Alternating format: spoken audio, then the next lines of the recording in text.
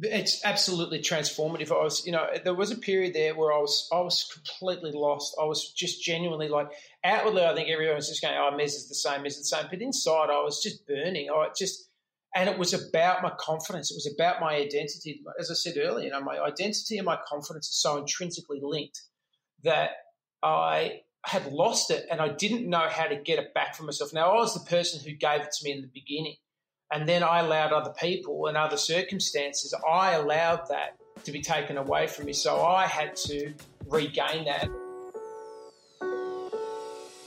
I'm Katrina Blowers, and welcome to Claiming Your Confidence, the podcast dedicated to reframing the confidence conversation and uncovering the hacks to conquer fear, imposter syndrome, and the self-doubt holding us back from chasing our big dreams. I believe courage is contagious, so each week I'll bring you heart-to-hearts with my favourite people, sharing their biggest confidence challenges and how they overcame them, and inspiring us with gems of wisdom they've learned along the way.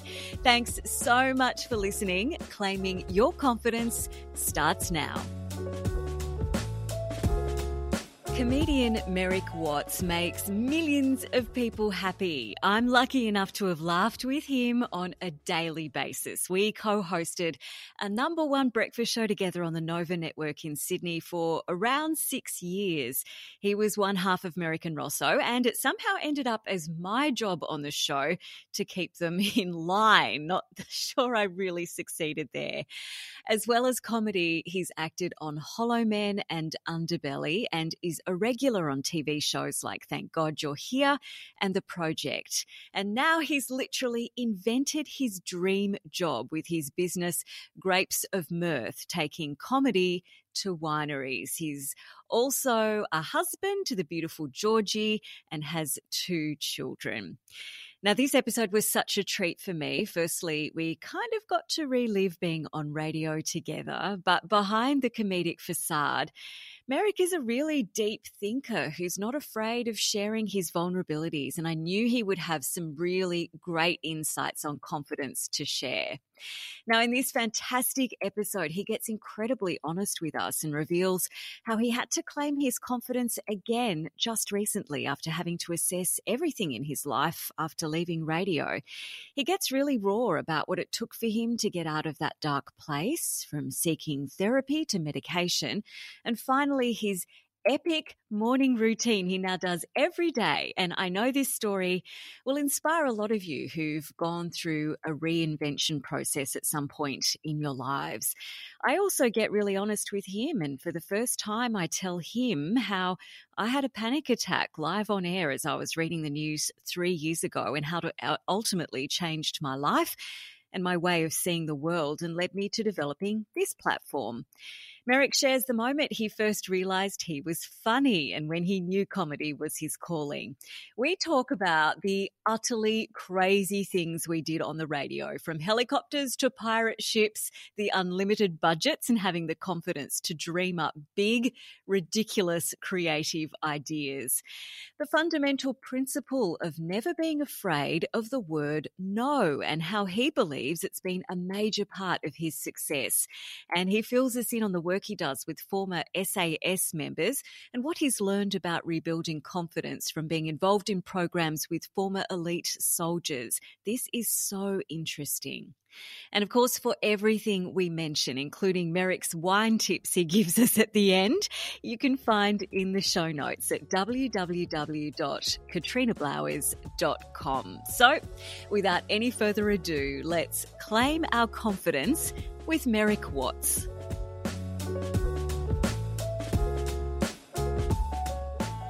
All right, let's do this. How are you? How the bloody hell are you? I'm great, Blousy. Really nice to speak to you, and it's really nice to be talking to you about something that I actually care about. Well, not that, we could talk about anything and I'd care about having a chat to you about it, but I think what you're kind of hitting with this confidence stuff is great. I think it's a really, really good thing, and I hate to use the word empowerment and empowering, but seriously, I believe a huge part of happiness in life is about confidence.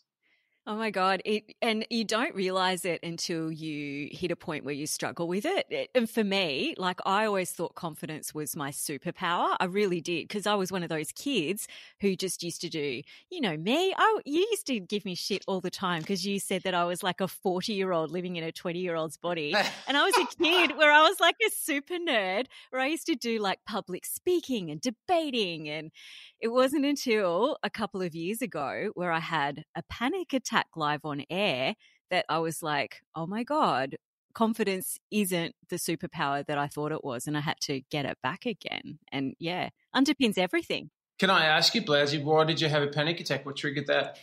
Yeah, so I was going through a divorce, and even though it was not, I guess, by standards of other people's divorces, it wasn't a messy divorce. It was pretty amicable. We were really civil about it and really adult and, all of that stuff. It was still really stressful. And you lose friendships. You take a really big look at your life and all the decisions you've made about, getting to the point where you're at. And I guess because I always thought confidence was my superpower and my job was like a safe haven for me, I was just sweeping all that stress under the carpet and not dealing with it. And then one night, which was the highest rating news night of the week, which is a Sunday night where like 500,000 people tune in, I had a panic attack live on air just in the opening titles. And then I had to sit there for a whole hour and do a bulletin live to air with just me on the desk. No co-host, just me. Wow. So that was pretty shit. But talk about a wake-up call, right? Yeah, but I mean, what was the trigger? Did you just have a realization that, that you were under stress and now you're under the spotlight as well? Was it the combination of things? So I think, I always get adrenaline and butterflies before I'm about to do any live TV. And I love that normally. But because I guess I had that residual stress in my body, and it's like you keep adding water to your glass, and my water level was at the brim and I didn't realize it. That's a metaphor, Mez, for stress. And then I had got it. got it.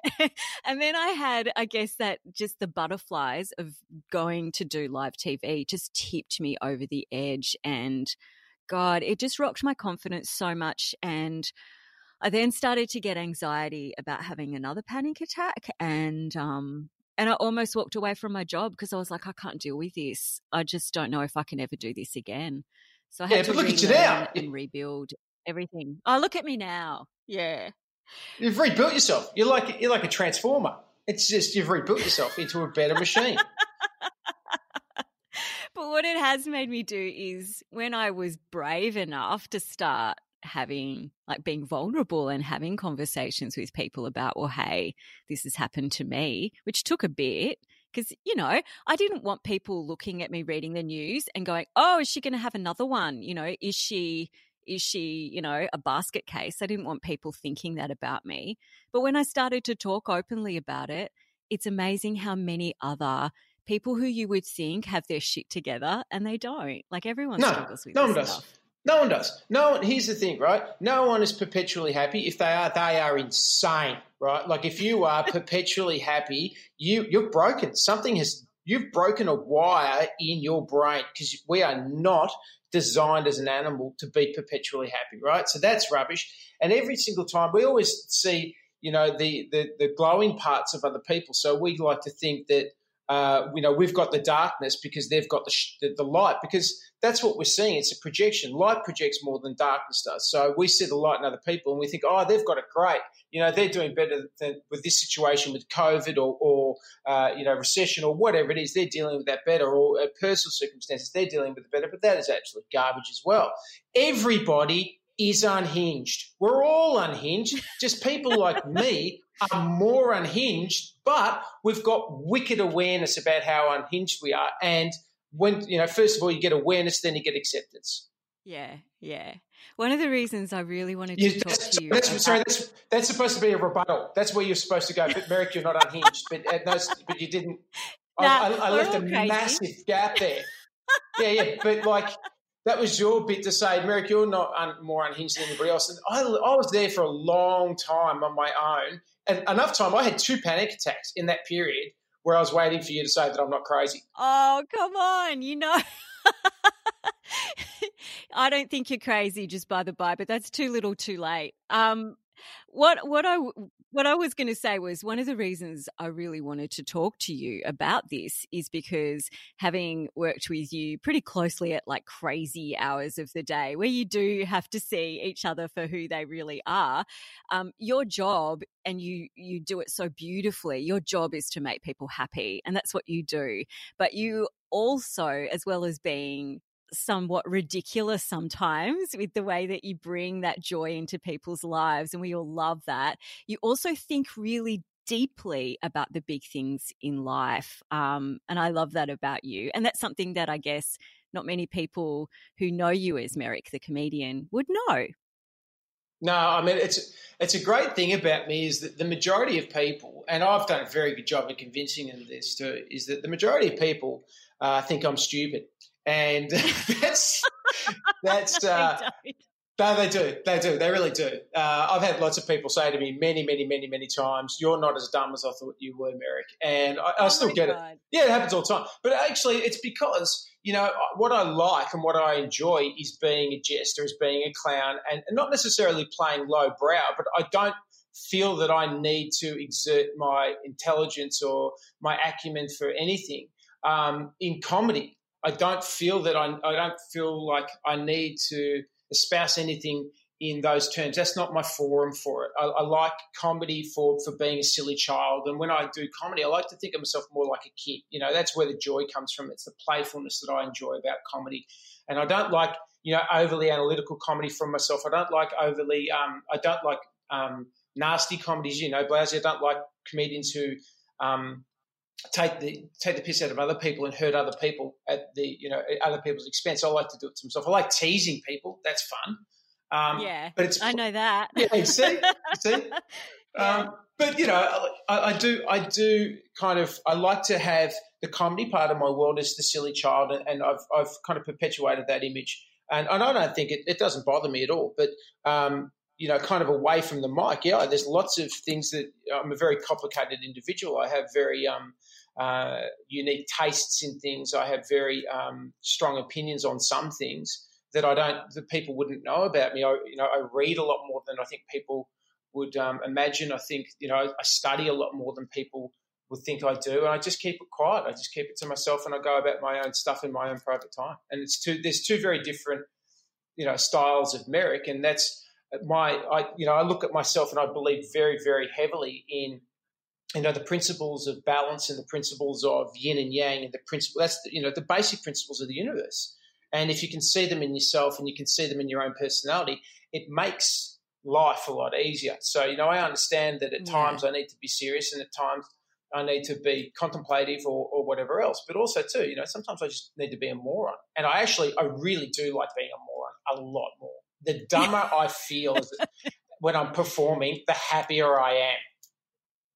Yeah, and you've made so many people, including me, like those years that we worked together, and we did those ridiculous skits together on your TV show, where usually I was the fall guy for whatever crazy antics, whatever character you played. It just, like, I still look back on those as being some of the happiest times in my whole career. They were amazing.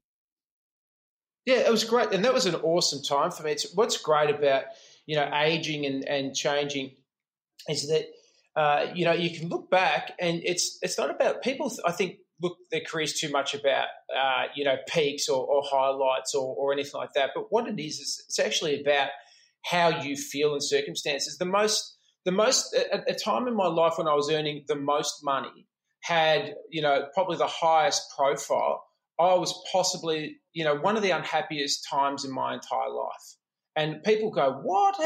How's it possible? It's because there was unseen pressures, there was unseen forces at play, and there was just different stuff going on. Whereas, I look back at the early days of my radio career, particularly at Triple J, and then the early days of Nova, the first 5 years at Nova, And it was just like going to a gigantic children's playground for adult humans. It was ridiculous. You know, you'd go to a place where people would say, I've got an idea and it is so stupid and it's going to cost $30,000. And somebody go, that's great. I'll go and get 30 grand. Let's piss it up against the wall, Merrick. Great idea. And it was not a great idea. It was never a great idea. They were all bad. What are you thinking of in particular when you're thinking of those ideas, those crazy ideas? What can you not believe that people said yes to back then?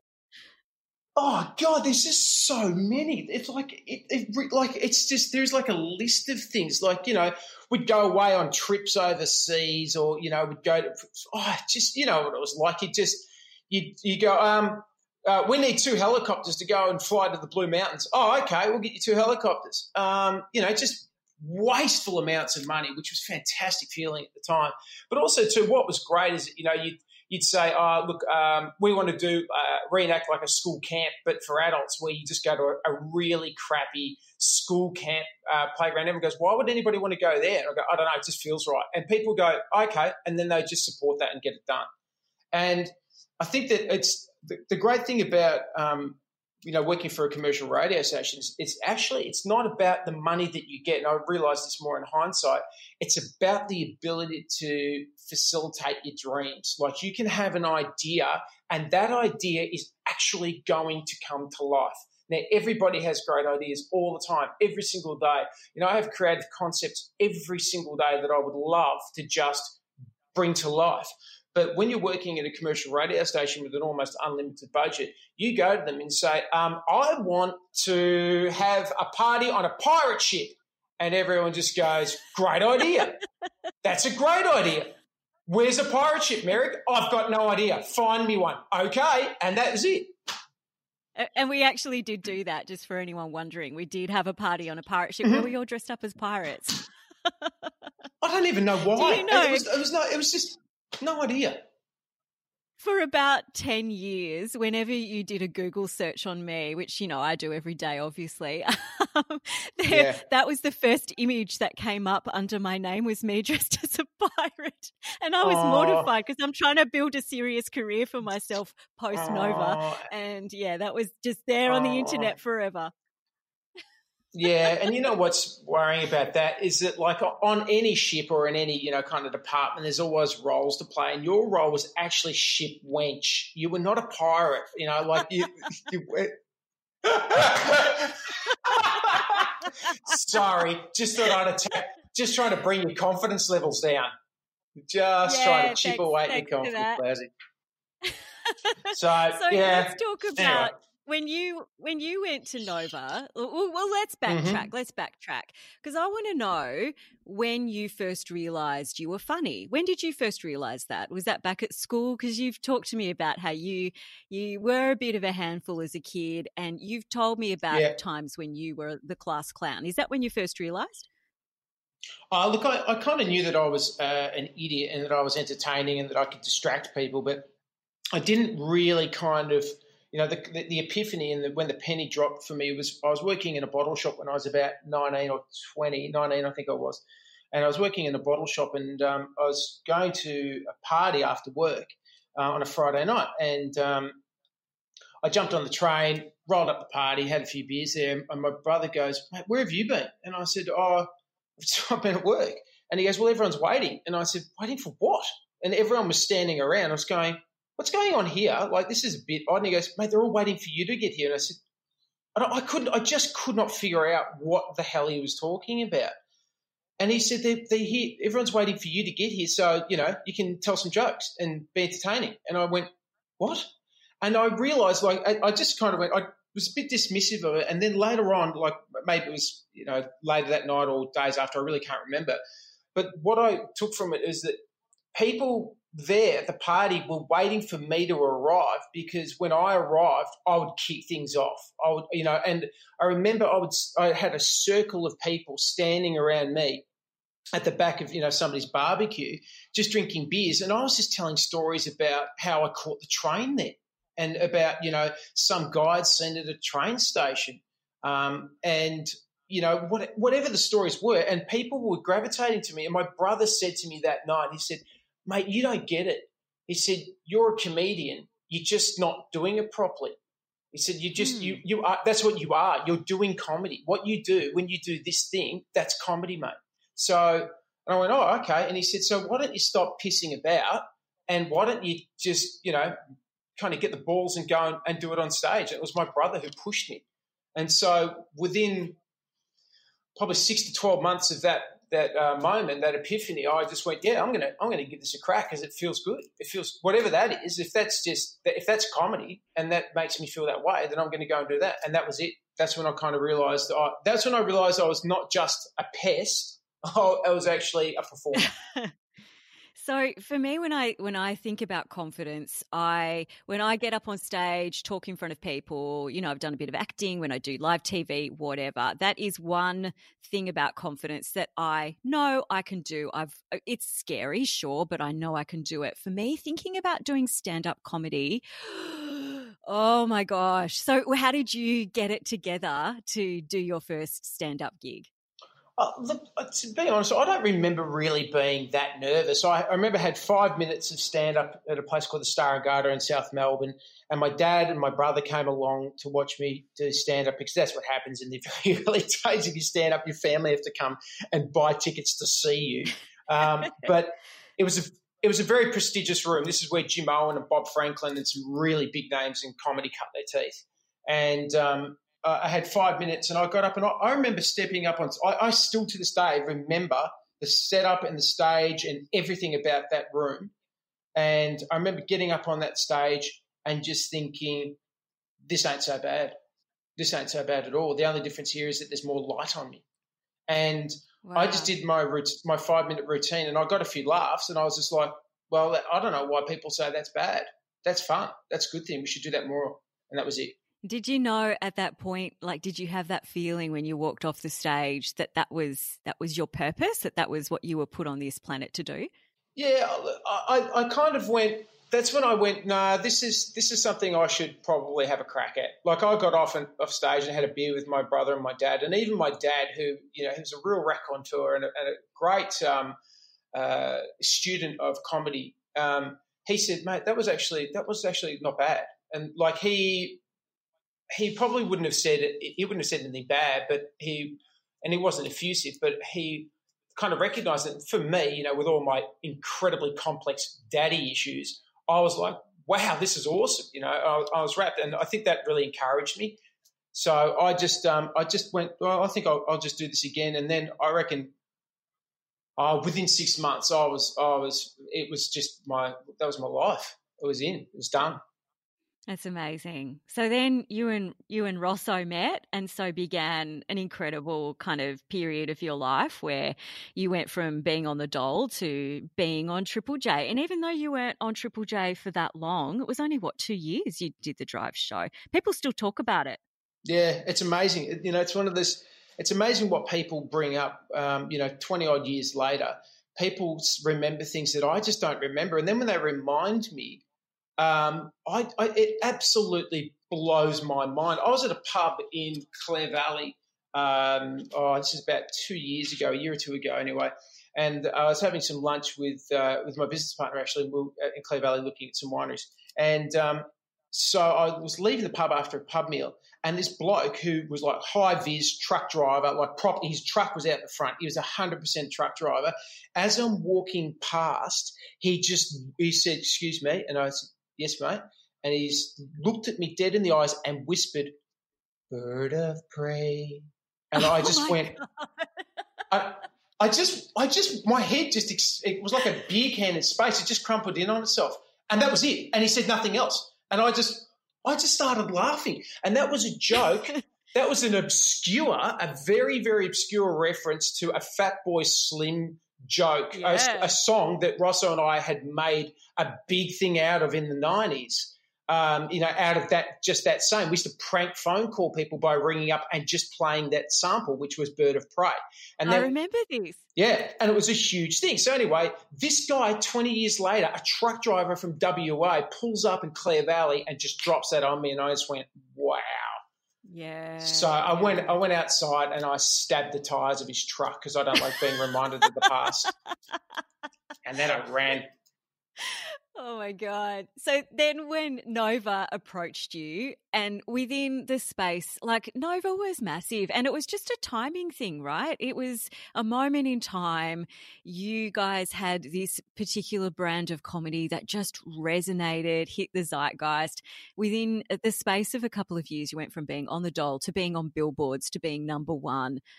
Talk about, I mean, were there moments during that time? I mean, I was working with you, but we weren't having like deep conversations about how we were all feeling. We were just getting on with it. But were there moments where you were like, you had sort of imposter syndrome where you're like, holy shit, how did I get here? No, not me, Blasey. No way. Not me. No. Don't, imposter syndrome, no. I only really understood what imposter syndrome, and it literally had to be explained to me about 2 or 3 years ago when somebody explained to me. I've gone, but what if you are awesome? And they go, yeah, but the idea is that these people, everyone else thinks they're awesome, but they don't think they're awesome. Do you understand that? And I was going, no. What?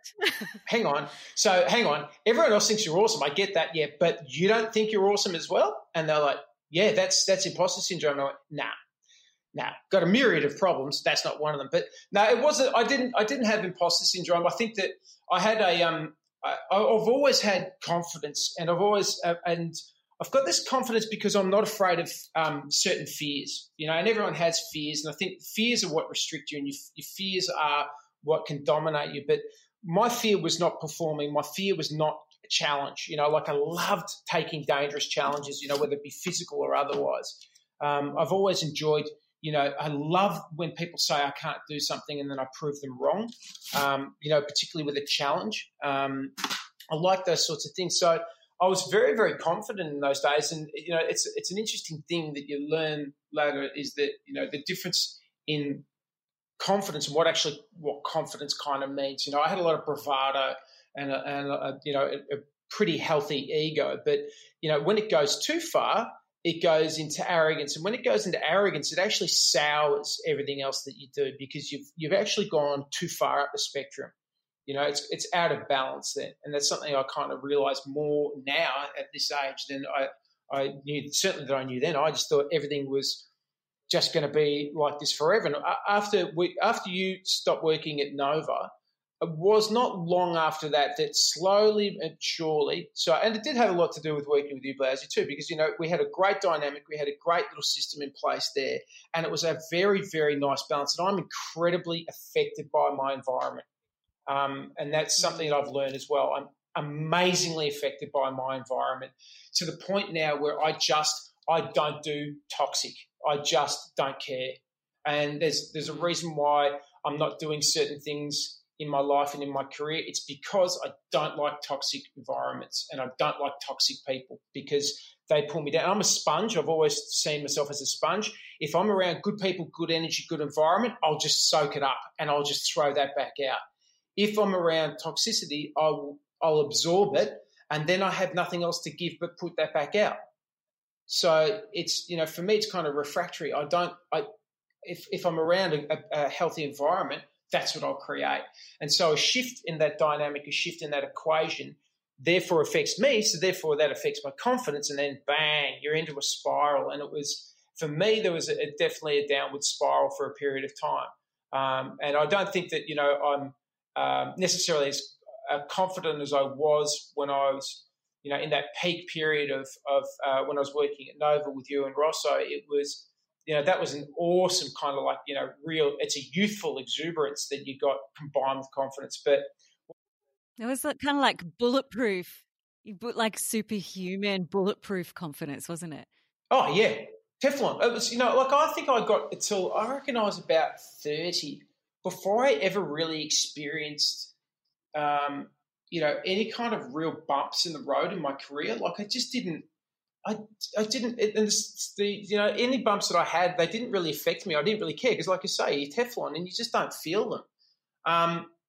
But it's not like I hadn't had a taste of failure. I knew what failure was. I had to repeat year 11, which was one of the most humiliating pieces of my life. But it's it was, I don't know, it was just, I was fine. I didn't really dwell on it. I didn't think about where I was or contemplate, what was going on. But at the time, it was, like I said, it was really kind of an energetic confidence as opposed to a confidence of oneself.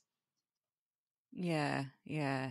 So when did you realize, you were talking about the time you realized you were spiraling and it was becoming toxic from external circumstances, and then as a flow and effect, toxic within. What did it take for you to recognize it and then do something about it? Look, it's too easy to say it's an industry. It's not a person. It's not an industry. It's about what you allow yourself to absorb and allow yourself to become, and how much you allow other people to dictate your happiness and your confidence. And I'd given over too much of that to other people. It's as simple as that. I'd allowed myself to put too much faith in other people, to put too much confidence in other people, to have my best interests at heart. And that, when that turned out to be ill-fated, it was crushing. It was really very, very devastating. And then, there was times in radio where I just my confidence would just be shattered working, no matter what radio station I was working at.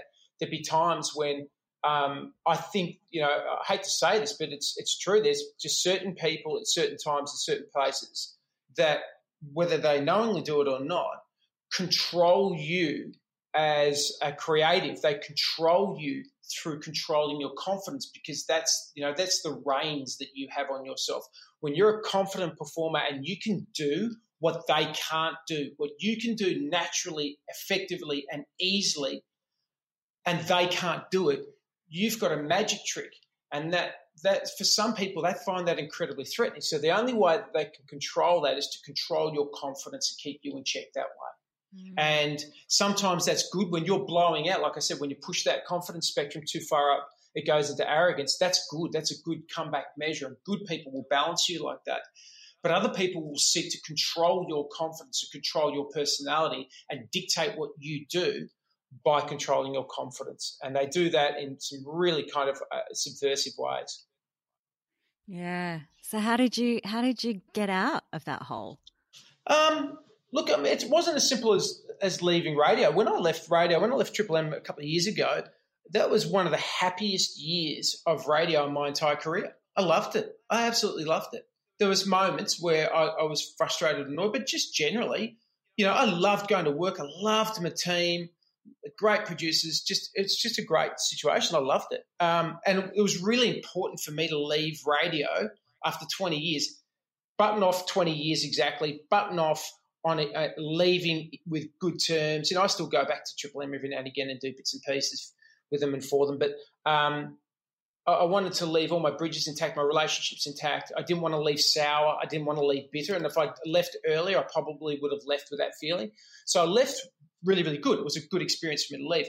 And then, the confidence and the understanding of confidence has come more recently. It's been since I've been out of radio, and I've done a lot of soul searching and self work and trying to get some understandings about myself, my personality, what affects me, what drives me, what motivates me, and that's kind of driven me.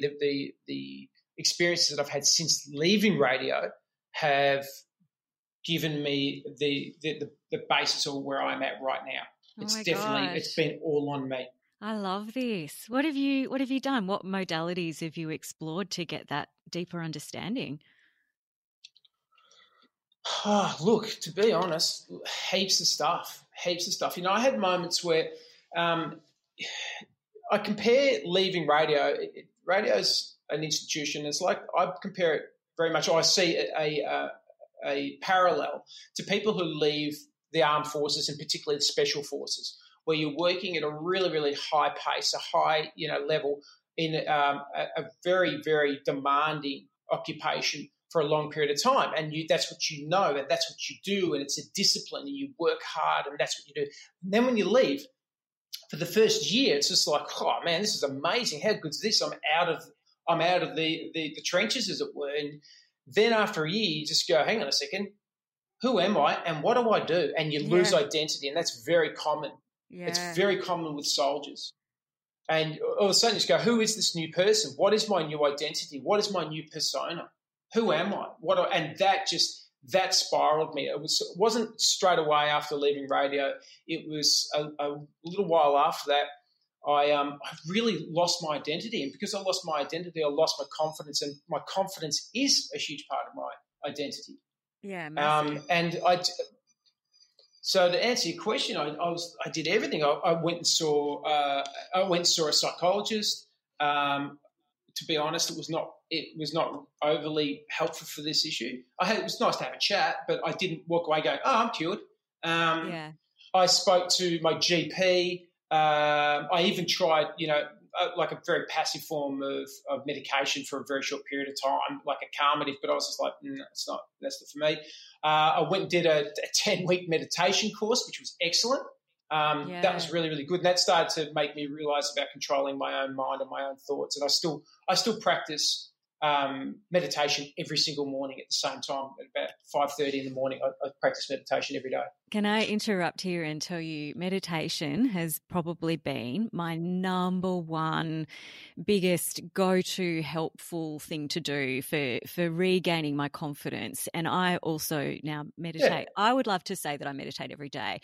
I would probably miss a day once a month because I have to be honest there. But I do that first thing. The first thing I do after I have a drink of water is I meditate. And I did a Vedic meditation course. Where else but Byron? But it's been amazing because what it does is it makes you realize that you can separate yourself from your thoughts and that you are not your thoughts. So you don't identify with every thought or feeling as though it is a fact. And that's just been enormously helpful for me. Oh, no doubt, Leslie. Look, the thing about meditation is I've always been open to it and I've tried it before, but like if every single person in the planet was to practice meditation every day, we would have a significant shift in the way that we deal with ourselves and the society, and everybody would just actually calm down a little. It's incredibly important. And, the fact is, I have a lot to do with special forces, ex-special forces operatives. And I've got lots of friends who have been in service at an incredibly high level, battle veterans. And you know what they do? They practice meditation every day. So, these people are warrior elite. These guys have done things that we can't imagine. And you know what they do? They meditate because they understand the balance of mind and body. So, I don't have any kind of, weirdness about meditating. It is absolutely set your mind first, go through your systems, and then after, I have a very kind of, I suppose, controlled or strict regime that I follow every single morning, and it really helps me and helped me enormously with my confidence. That's amazing. So what else do you do? So you wake up, do you meditate first? Yeah, I meditate first usually. That's the first thing I do. The first thing I do is I have a coffee because I like it. I have coffee, just a bit espresso and water, and I have some water. And then I'll sit down. I'll usually meditate for about half an hour. And once I meditate, then I usually kind of look at my goals for the day. I set out everything. I probably added to them from the day before, but if there's anything that has popped up in my mind, I'll make notes on a whiteboard and go, righto. And then after I've done that, then I will sort my family out and make sure that my kids are fed and ready for breakfast, help out and fulfill that box of, making sure that my family is a priority in my day.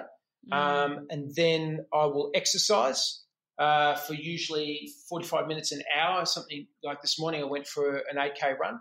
I'll run and then I'll come back or do something else, and then I'll do some authoring. So I'll write. So in my case, I know people like to write journals and diaries and stuff like that. I don't need to hear from myself on that level. I'm not Anne Frank. I'm just not going to. I can't. I've tried to be Anne Frank. I can't do it. So instead what I do is I elect to write little comedy pieces each day. And every day I sit down and I write something. It takes me about half an hour. And it makes me feel good. It's a real trigger. So it makes me feel that I'm fulfilling my personality, my persona, which is I'm a funny guy. So I reinforce that every day. I reinforce that I've got an understanding of my own mind. Then I reinforce that I've got a good physical output or a good physical response to my day. I set my goals, which means that I've got a clear understanding of what I'll do. And then I reinforce that with authoring of writing comedy because that just, again, reinforces who I am, what I do. And when I tick those boxes, when I've got all four of those things done, I can do, then it's 9 o'clock in the morning and then I do work. Mez, this is amazing. I feel like you've undergone like a big evolution from what you used to think confidence was, and I guess it worked for you then, to something really much deeper and much more meaningful now. It's absolutely transformative. There was a period there where I was completely lost. I was just genuinely like, outwardly, I think everyone was just going, "Oh, Mez is the same, Mez is the same," but inside, I was just burning. And it was about my confidence. It was about my identity. As I said earlier, my identity and my confidence are so intrinsically linked that I had lost it and I didn't know how to get it back for myself. Now, I was the person who gave it to me in the beginning, and then I allowed other people and other circumstances, I allowed that to be taken away from me. So I had to regain that. And I have a constant communication with ex-Special Forces members, and just looking at the way they do things relates to the way I think. A lot of kind of shared beliefs and shared principles and morals. So, I think that some people can go and, Pete Evans might be the right person for you to lean on and get advice from. I mean, particularly if you want to activate your nuts. But my nuts, I've got 2 kids. They do not need to be activated. My nuts are not to be activated. But the you see what I did there, Blaze? It was very clever. I did. Very good. But I think if you want inspiration or if you want help or you want guidance, you've got to find the voice that makes sense to you. It's like music, like some people will hear one singer and they'll just, one voice, and it's very distinctive to them and they really, really like it.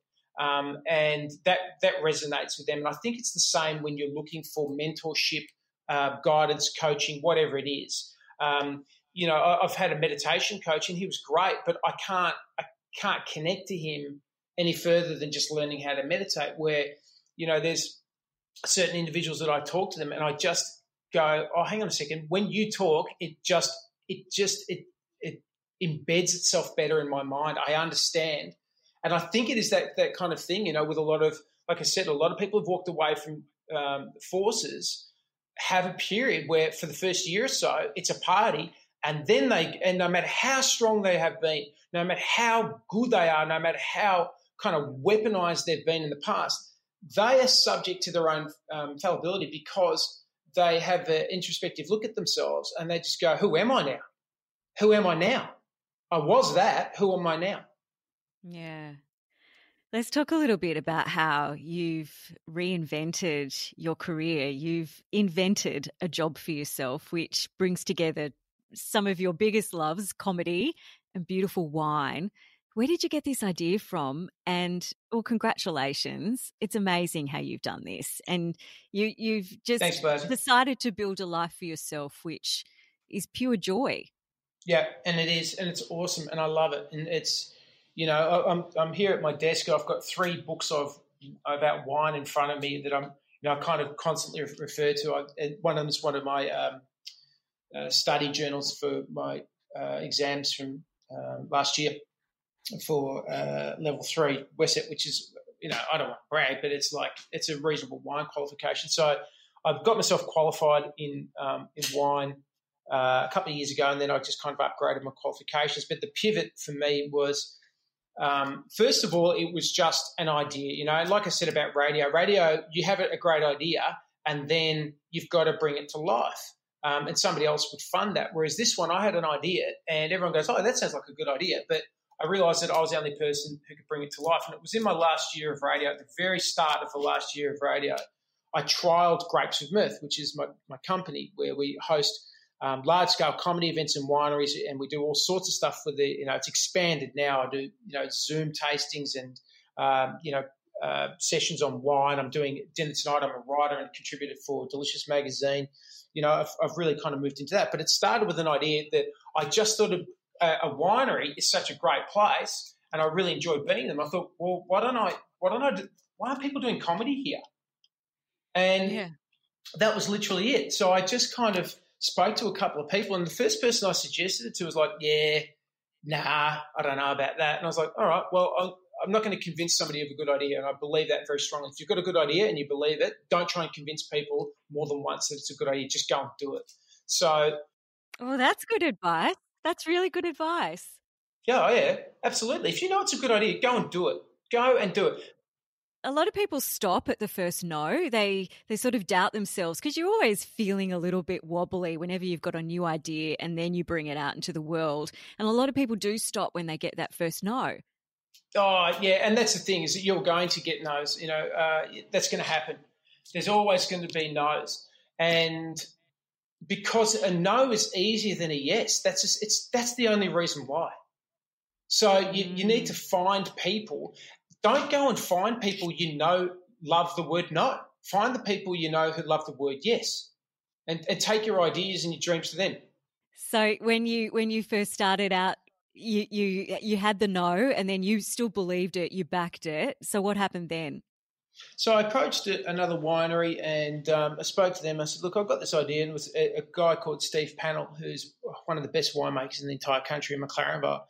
And I said to him and to his staff, look, I've got this idea. And they're like, yeah, that sounds pretty cool. And they kind of were experimenting with events, and they got beautiful, beautiful surrounds in McLaren Vale. And so I said, yeah, all right, let's do this. Let's have a look at what we can do. And we set it up, and it was just instantly successful. And, we've been very, very fortunate with our events over the last couple of years that, they've grown and expanded and moved around the country. But we've created an incredible environment and a community, both with the people who attend and with the comedians who perform. But it was courageous. It was brave. And my confidence, I suppose, to back myself, which I've always had. I've always had this confidence to back myself into things. If I truly believe them, I'll back myself into the hilt. And so I just went and did it, and then it just went on, rinse and repeat, and that's kind of where it's at. But I'm not afraid. I'm not fearful of doing things. My fears lie in other realms, but my fears are not. I'm not held back by the fears of doing things. I'm held back by fears of other things. Yeah. I'd love to know, we're getting to the end of our time together, so I've got a few rapid fire questions I'm going to throw at you now. So what would be a quick confidence hack that you can give people who might be where you were, they might be where I was, but they're feeling like they would love a quick confidence tip that they can reach for? Okay. If you have self-doubt, and this is what confidence is about, the opposite of confidence is self-doubt. If you look at self-doubt as a purely bad thing, you're wrong. It's about balance, and confidence is the balance in between. This is the quick hack, right? Think of the left side and the right side, and in the middle is confidence. That's where you want to be. You want to have confidence. On the left-hand side is self-doubt. On the right-hand side is arrogance, right? Now, you don't want to be arrogant. You don't want to be so confident that you become completely devoid of human emotion, and you become selfish, and you become unable to, be aware of other people. That's too far to the right. On the left-hand side is self-doubt. That's you sabotaging yourself in another way.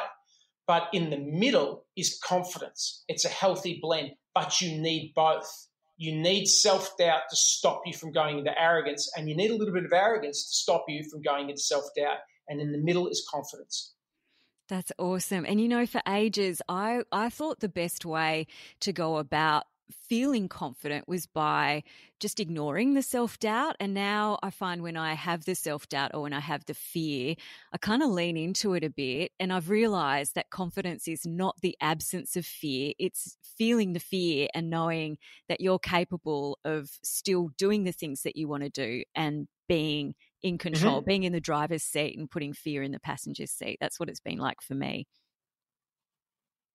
Yep, absolutely. It's awareness, basically. What you're talking about is awareness. And the more awareness you have around not you need internal awareness to understand external awareness.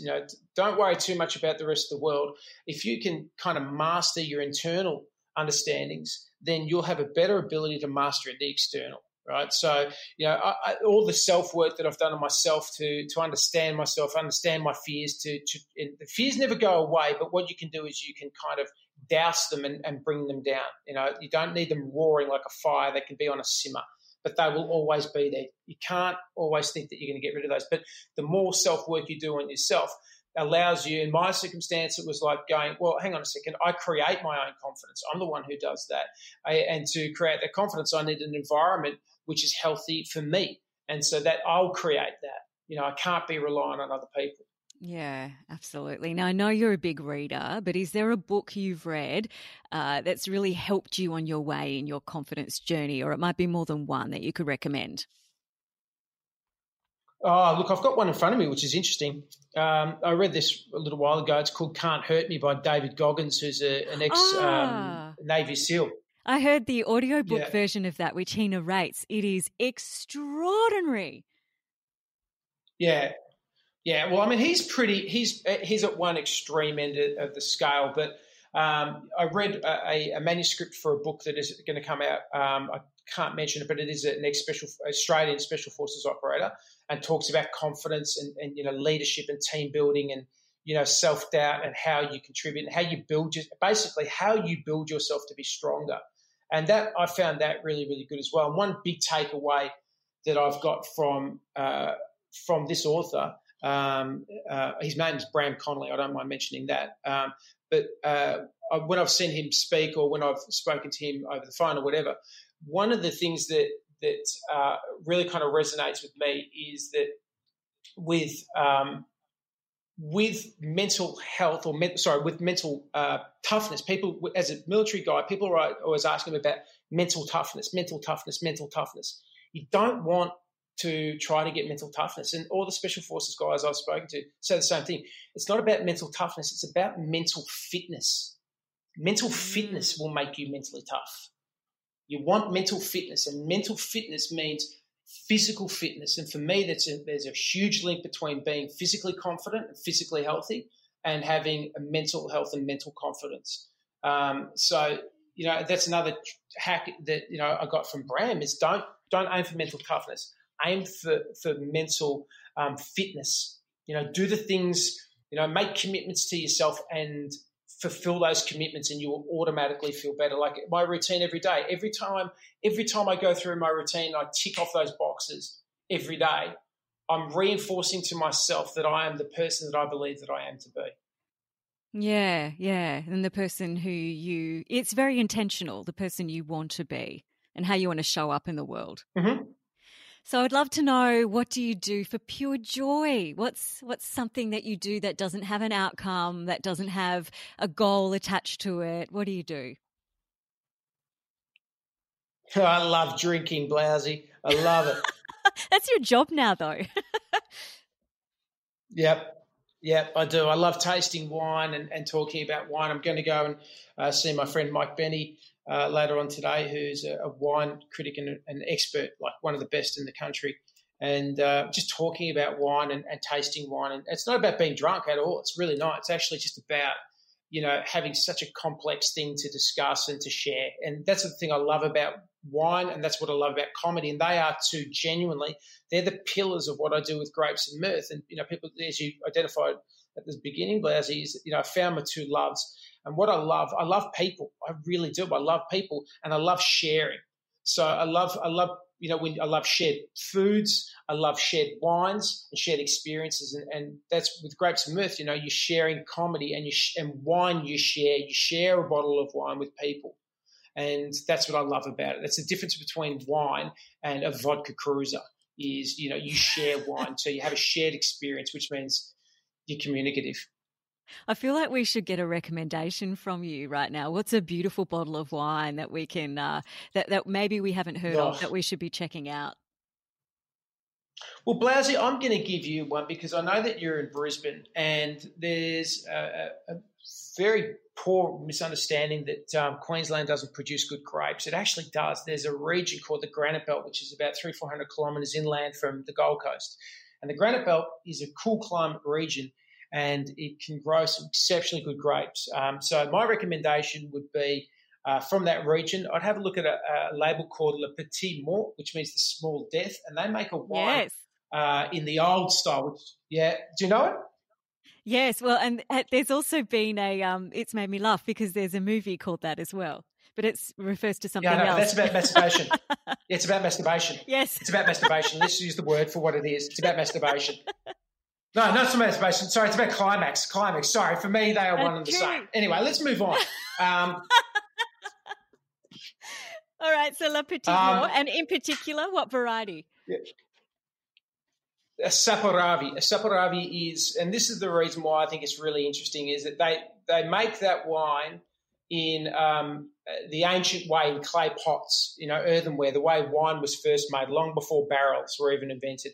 And you've got to remember that wine was actually invented before the wheel. That's the human priority system right there for you. Oh, my gosh. So, right? I love that. Thousands of years. So they used to make it in clay pots, and that's how they make some of their wines there. I don't know if they make all their wines that way. I haven't actually been there. But they make Saperavi, and Saperavi is the ancient Georgian variety and possibly the first grape to be used in wine production. It's a proper ancient, because Georgia is the home of the first signs of wine production in the world, and Saperavi is from that region. So it is a really, truly ancient grape. All right, I'm going to put their contact details and the details for that one in the show notes too, so people can go and check them out. I'm definitely checking that one out.